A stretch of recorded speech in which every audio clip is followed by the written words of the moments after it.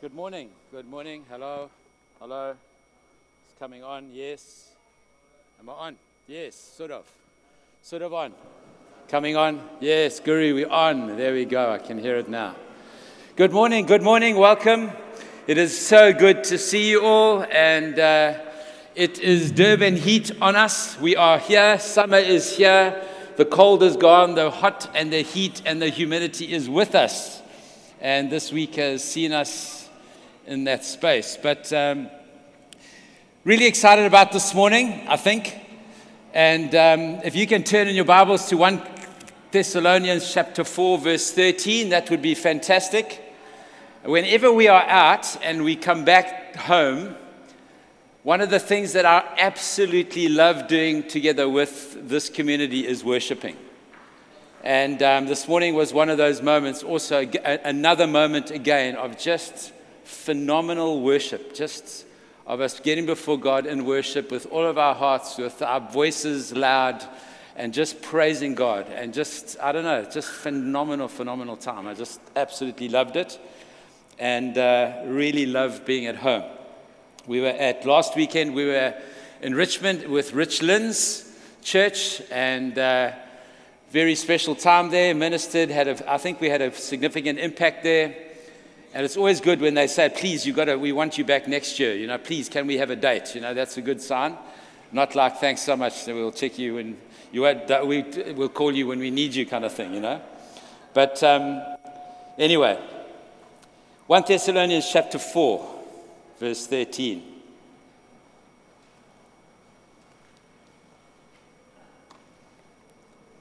This is kind of a part 3, and next week will be a part 4 on this text, and I'm going to read go a little bit further into chapter 5 up to verse 10 or 11. Brothers and sisters, we do not want you to be uninformed about those who fall asleep in death, so that you do not grieve like the rest of mankind who have no hope.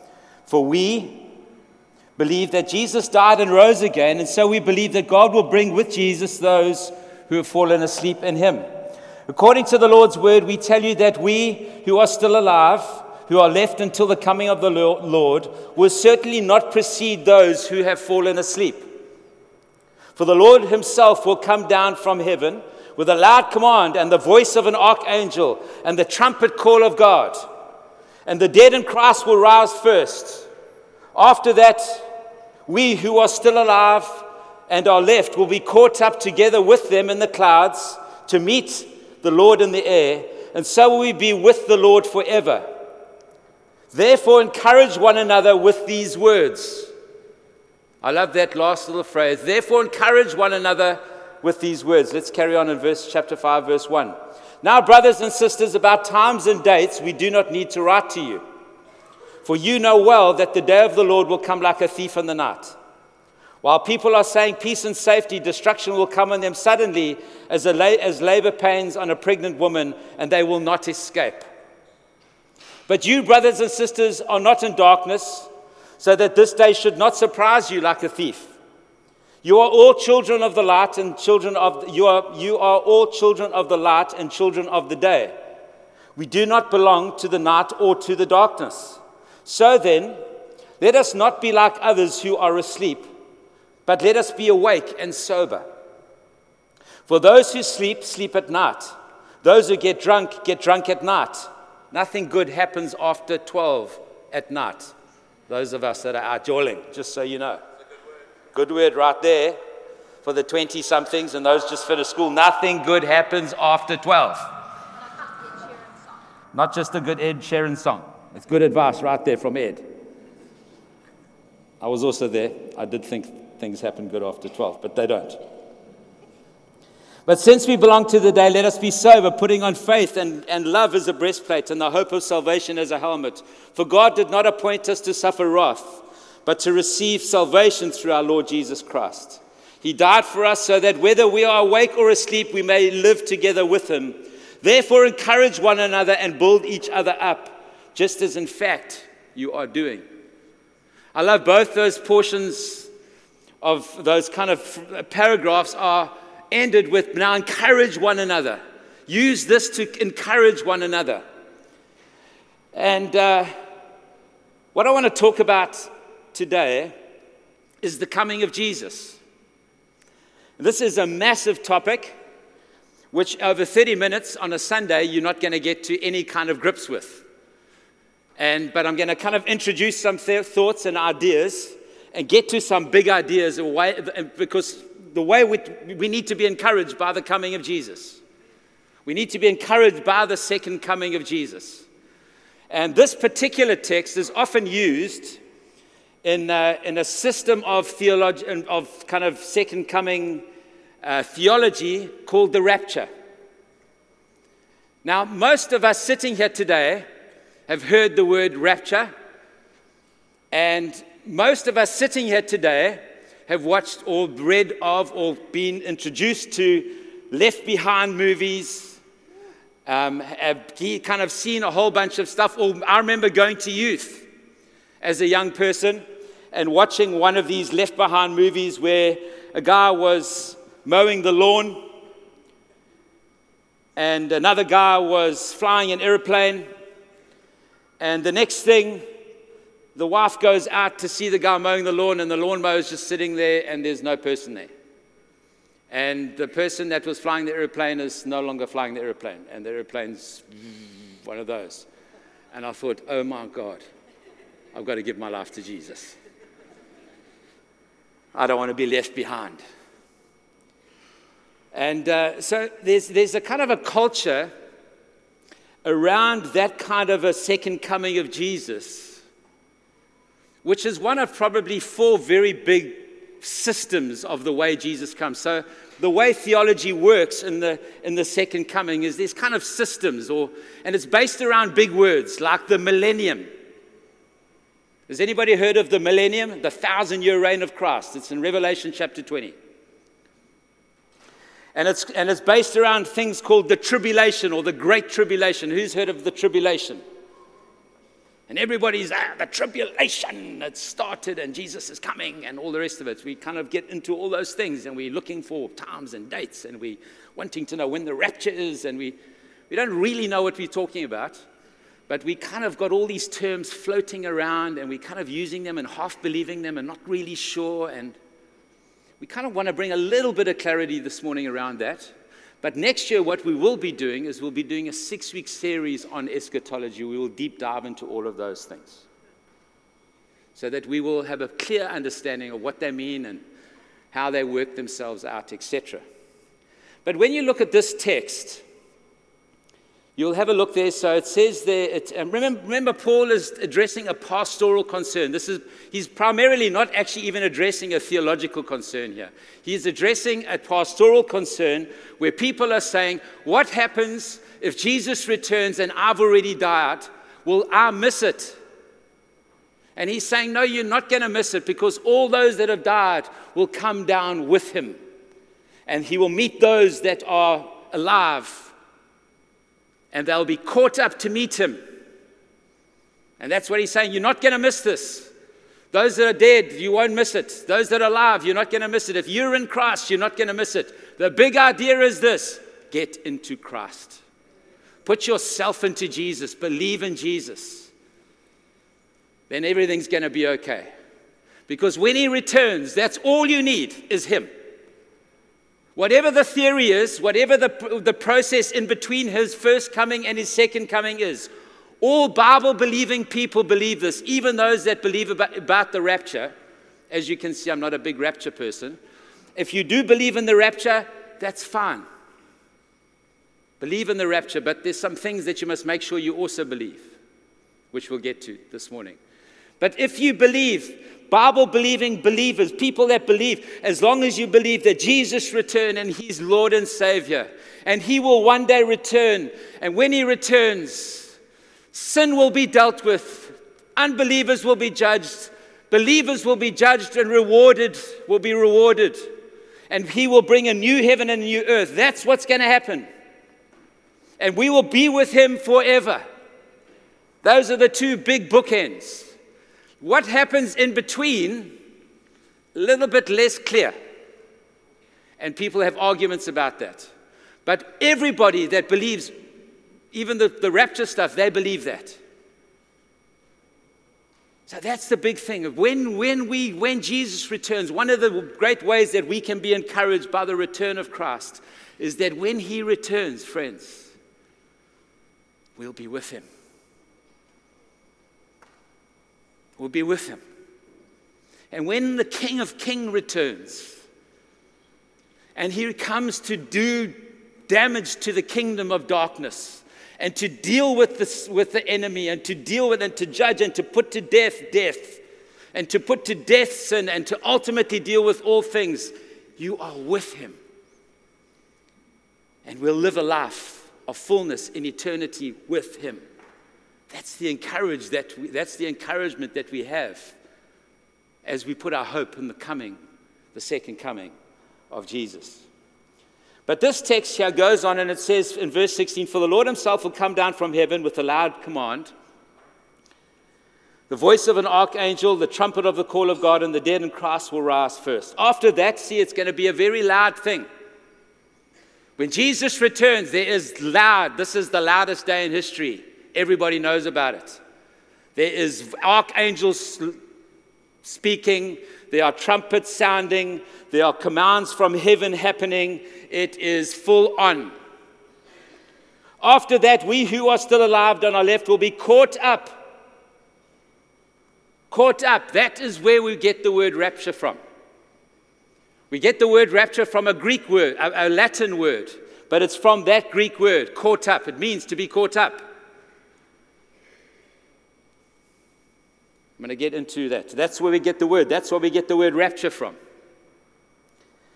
Together with them in the clouds to meet the Lord in the air, so that we will be with the Lord forever. Therefore, encourage one another with these words. Let me get to my notes before I get distracted.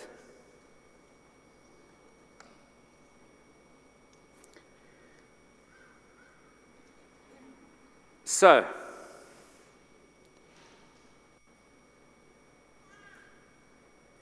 when you read that text, it doesn't indicate two comings or two phases of the second coming of Jesus. So let me start with this. There are four kind of different views of the end of time. Maybe you could put that slider, please. Whoever's, I can't see the shepherd, whoever's there behind the... Well, there's three main ones, and then one kind of divides into two. There's a system of end-time theology called premillennialism.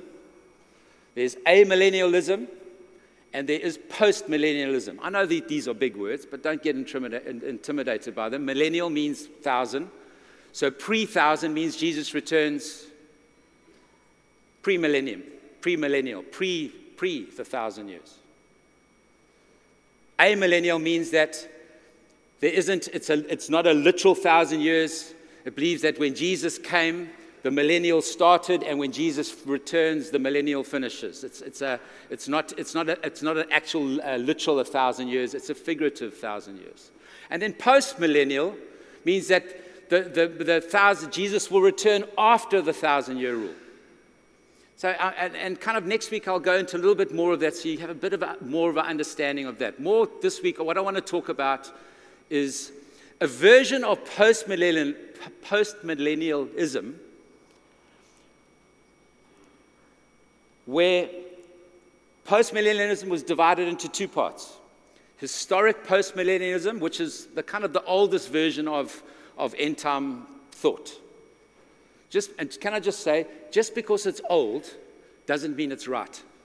Just because the King James Bible was one of the first oldest Bibles doesn't mean it was the best translation. Now you're standing on a whole bunch of, don't you tell me my King James Bible was not the real Bible. Friends,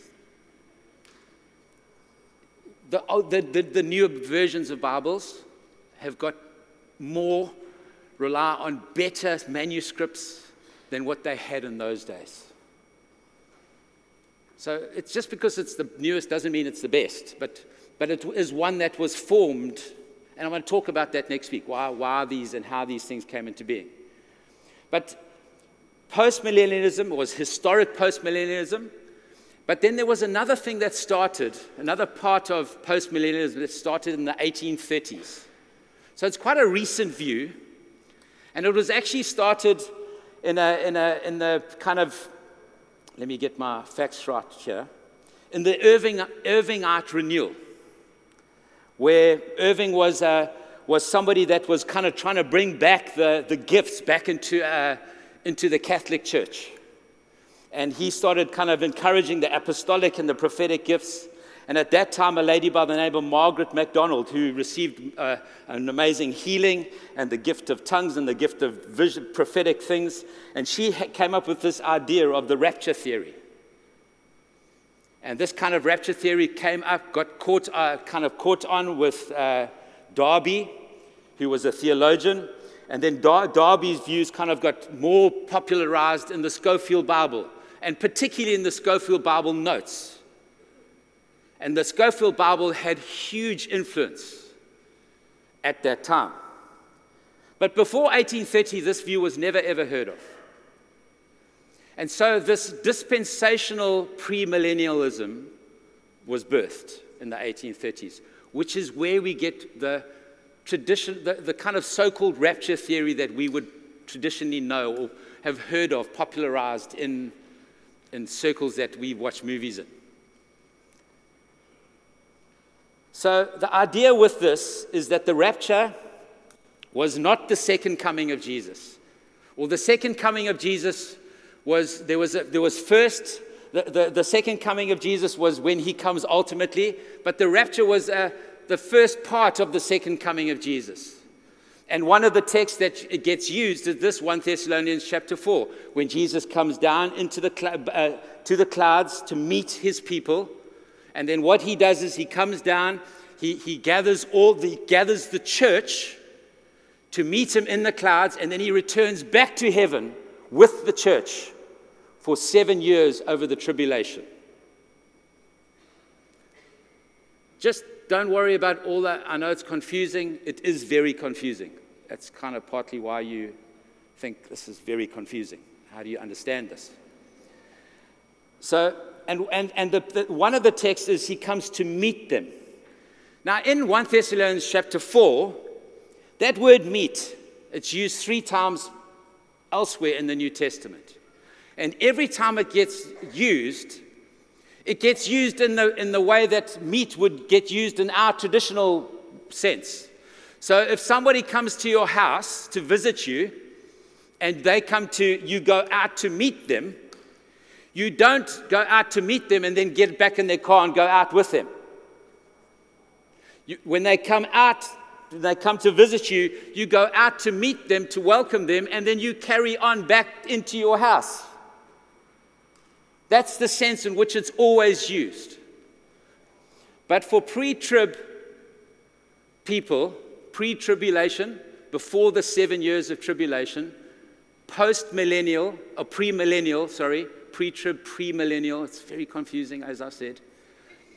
It's for them, there is this idea that Jesus will come down, meet the church in the clouds. The church will go up to meet him, take all the believers from Pentecost to that date, will go up, meet him and then take him, give them resurrected bodies, and then go and live with him somewhere in heaven in the clouds for 7 years while the tribulation happens. That coming of Jesus is called the rapture. Listen, even if you don't believe that, the coming of Jesus is also called the rapture. There's just not 2 second comings of Jesus. So you can believe that. That's fantastic. I don't believe that, and I think it's biblically quite indefensible, to be honest. But again, this is not life or salvation, not going to put your salvation on what you believe at the end times, but it does have implications on how we live. So I'm very sparsely trying to give you some ideas of what the second coming idea of pre-trib or dispensational premillennialism is. Jesus comes down, he takes the church up. The church then enjoys the marriage supper of the Lamb with their resurrected bodies for 7 years while mayhem is happening on the earth. And the reason why that they believe that, and there's lots of texts around which they say, is because the church should never ever suffer the wrath of God, which is true. So that actually God preserves the church, because it's under the grace of God, from the wrath that's being poured out over those 7 years. And then after 7 years, the church comes back down to earth, and with Jesus, that's his second coming, which is the second coming of Jesus. And then there's a millennial reign of Jesus. That's why it's pre-millennial. There's a 1,000-year golden age that ensues. That's the end time kind of picture. So the church gets raptured out, gets taken out before the suffering really happens. Hopefully that's clear. Now, like I said, the problem with that view, in my opinion, is that it severely affects the way that you live now. So not only do I feel that it's biblically indefensible, and I'm putting no form of defense, and I'm not even representing it fully here, and I'm just giving you kind of some really bullet point ideas of what this means that can connect with some of your thinking. But this kind of two-stage return of Christ, I think, is not right. One of the big emphases around this thing, and one of the reasons why I don't think it's right, is that it separates the church and Israel. So please do understand this. The whole point of this, in fact, their big point, is part of the reason why the church has got to get out the way is because God wants to deal with Israel. And so during those 7 years, a remnant from Israel gets saved during the Great Tribulation. And then when Jesus returns, there's kind of a wholesale salvation of a lot of people get saved at the return of Christ. So there's a whole separation of the church and Israel, which is why we get big Israel theology. Now, as I've said before, this dispensation, the reason why it's called dispensation is because they believe history is broken up into dispensations. There's a church age, and then there's a kingdom age. And when they say kingdom age, they mean an Israel age. They believe the literal promises of Israel from the Old Testament follow through, and God is wanting to fulfill them, etc., etc. There's a whole teaching around that. But one of the big things, friends, is it almost belittles the church as being this parenthesis that God has. So God's history goes through, Israel stumbled. Okay, let's throw the church in quickly so that we can get Israel back onto track. Okay, now that Israel's getting back, let's take the church out so I can deal with Israel. This is the kind of idea that it gets towards. So basically what we're doing is a parenthesis, is kind of God's second idea, second plan B. Which when you read the Gospels and you read Paul, it's completely not.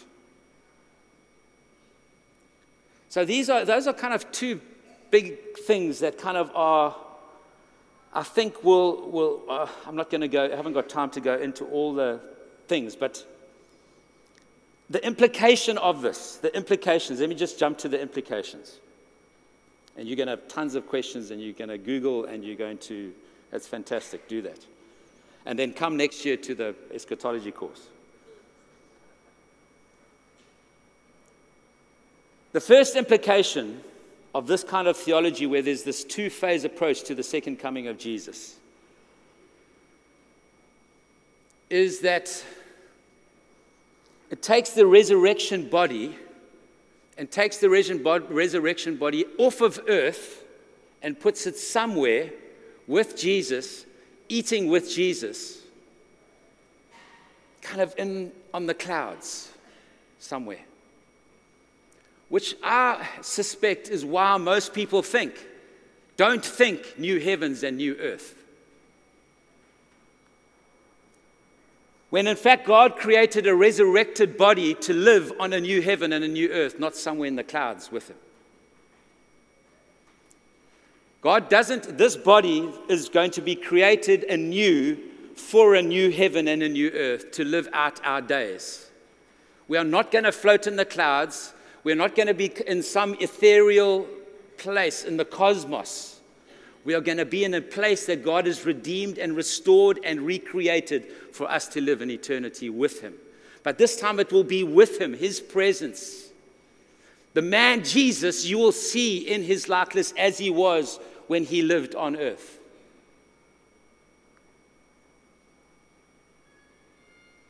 The presence of God with us in that place, living out all eternity with him. You see, our resurrected bodies were made for living on earth. And one of the implications, I think, is that somehow it diminishes the resurrected body. The second implication, I believe, is it diminishes our ability to suffer and persevere through hard times. If you believe when it gets tough, God's going to take us out before it really gets tough.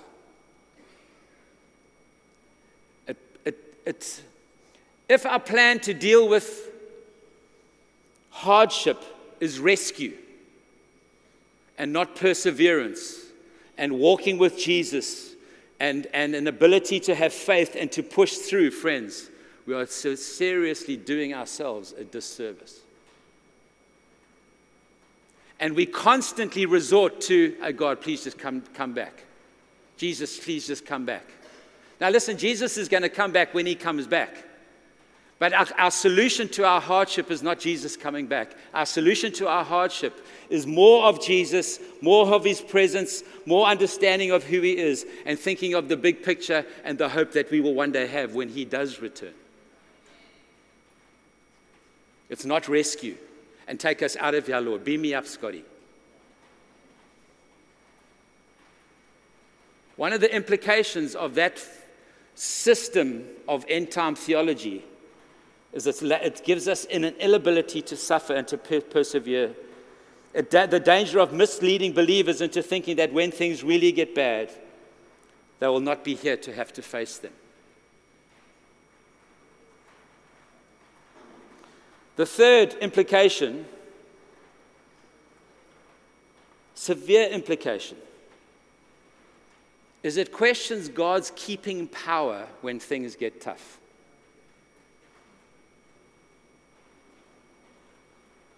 See, one of the big theological points in that system is that God's wrath, God's during those 7 years, is God's not going to be able to protect you when he pours out, because that tribulation is not the tribulation that you just go through. It is the great tribulation. It's God's wrath being poured out in their system,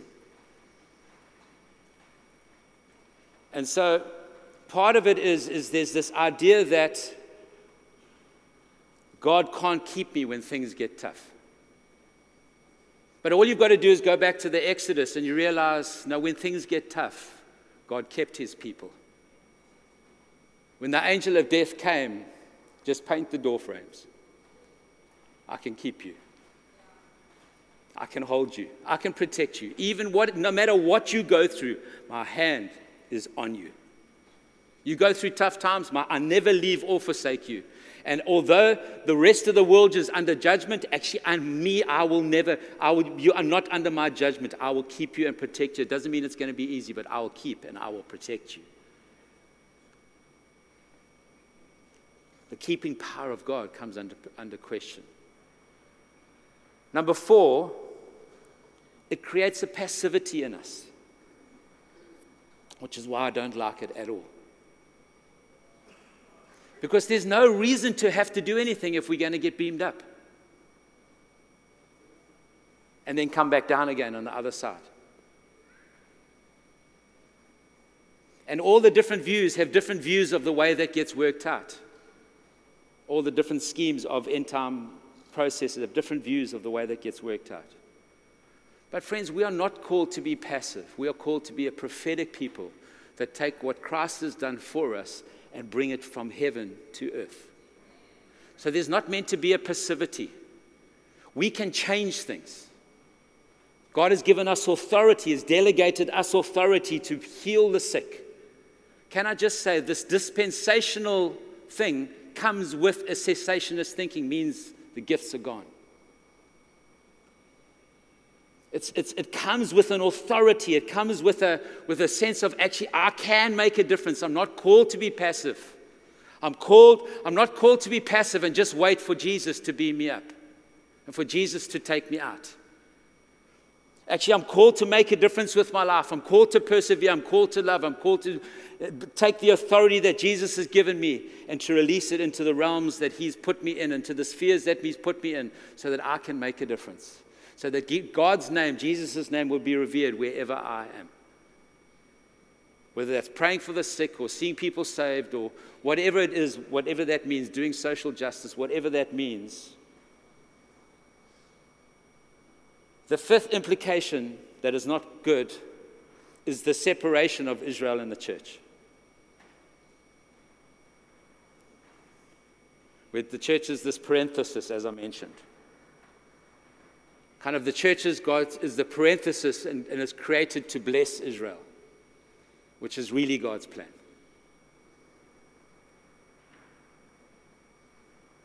The other version of that, the opposite side of that, is a thing called replacement theology.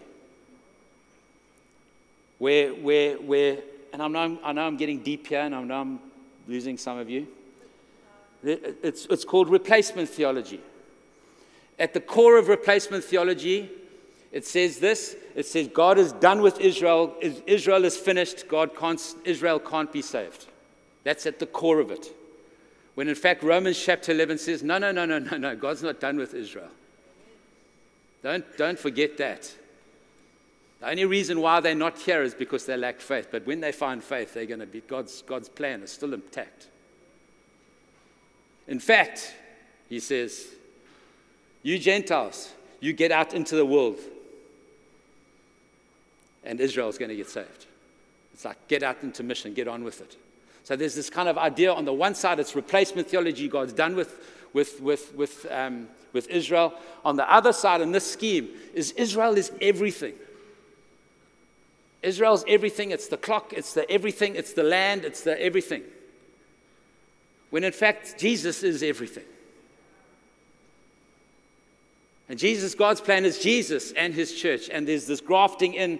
And although Israel is significant, in fact, there is something of our mission and our eschatological views that are attached to Israel and what God's going to do there. I understand that. But it's not the emphasis where it's kind of, that's the real plan of God, and the church is the parenthesis. But that's what that rapture theory does and says, just so you know.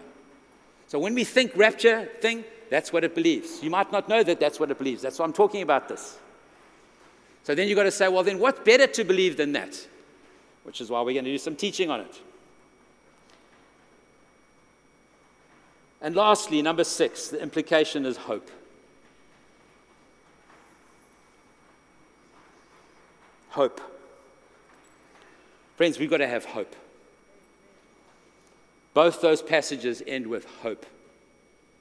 Encourage one another with hope. Jesus is coming. And whatever your view is of that arrangement of that end time, Jesus has come, and He will be coming a second time. And if you still like to believe that there is another rapture and there's a two-phase part, there's 2 parts to the second coming, etc., that's not going to affect your salvation. Set you free, be free.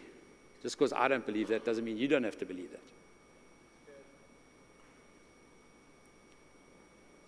But make sure that we're not passive. But make sure that we're on the front foot. Make sure that we're full of hope. Make sure that you understand, as the church, your plan A in God's plan.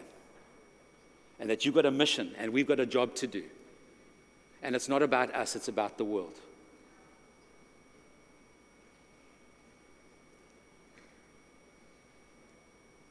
And one day, friends, Jesus will return. And our job is to prepare a bride for him.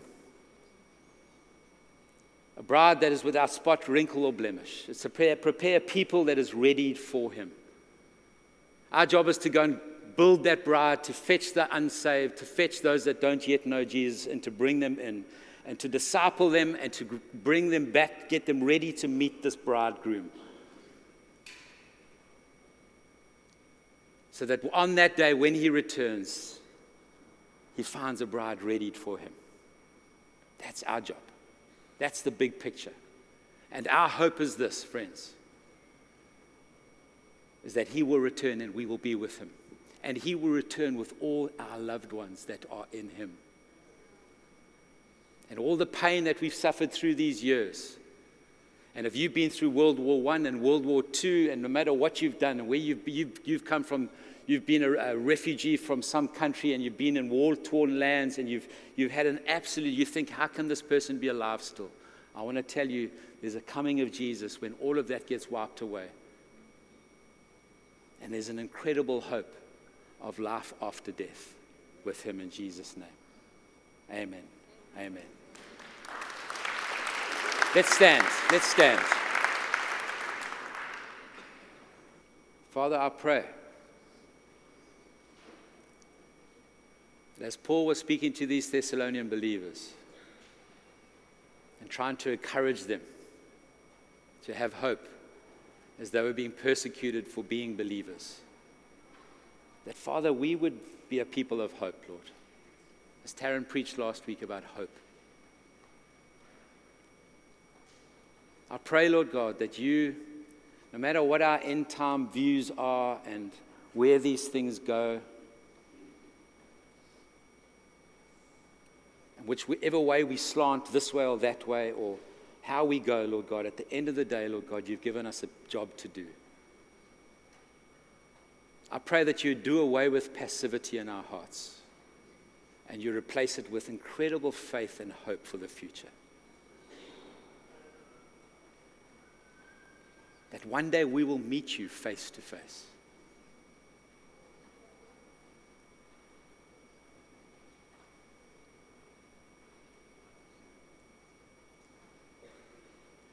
I thank you for what you're doing amongst us in a world that seems to have lost its way.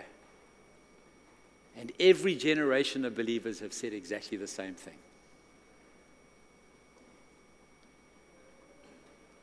But Jesus, you still are our hope. Thank you for our salvation. Thank you for bringing us near to you. And Father, thank you for empowering us and sending us on a great mission into the world that needs your name, that needs your presence, that needs your love. Father, commission your church. Release us, Lord, with great hope and faith in our hearts. In Jesus' name, amen. Amen.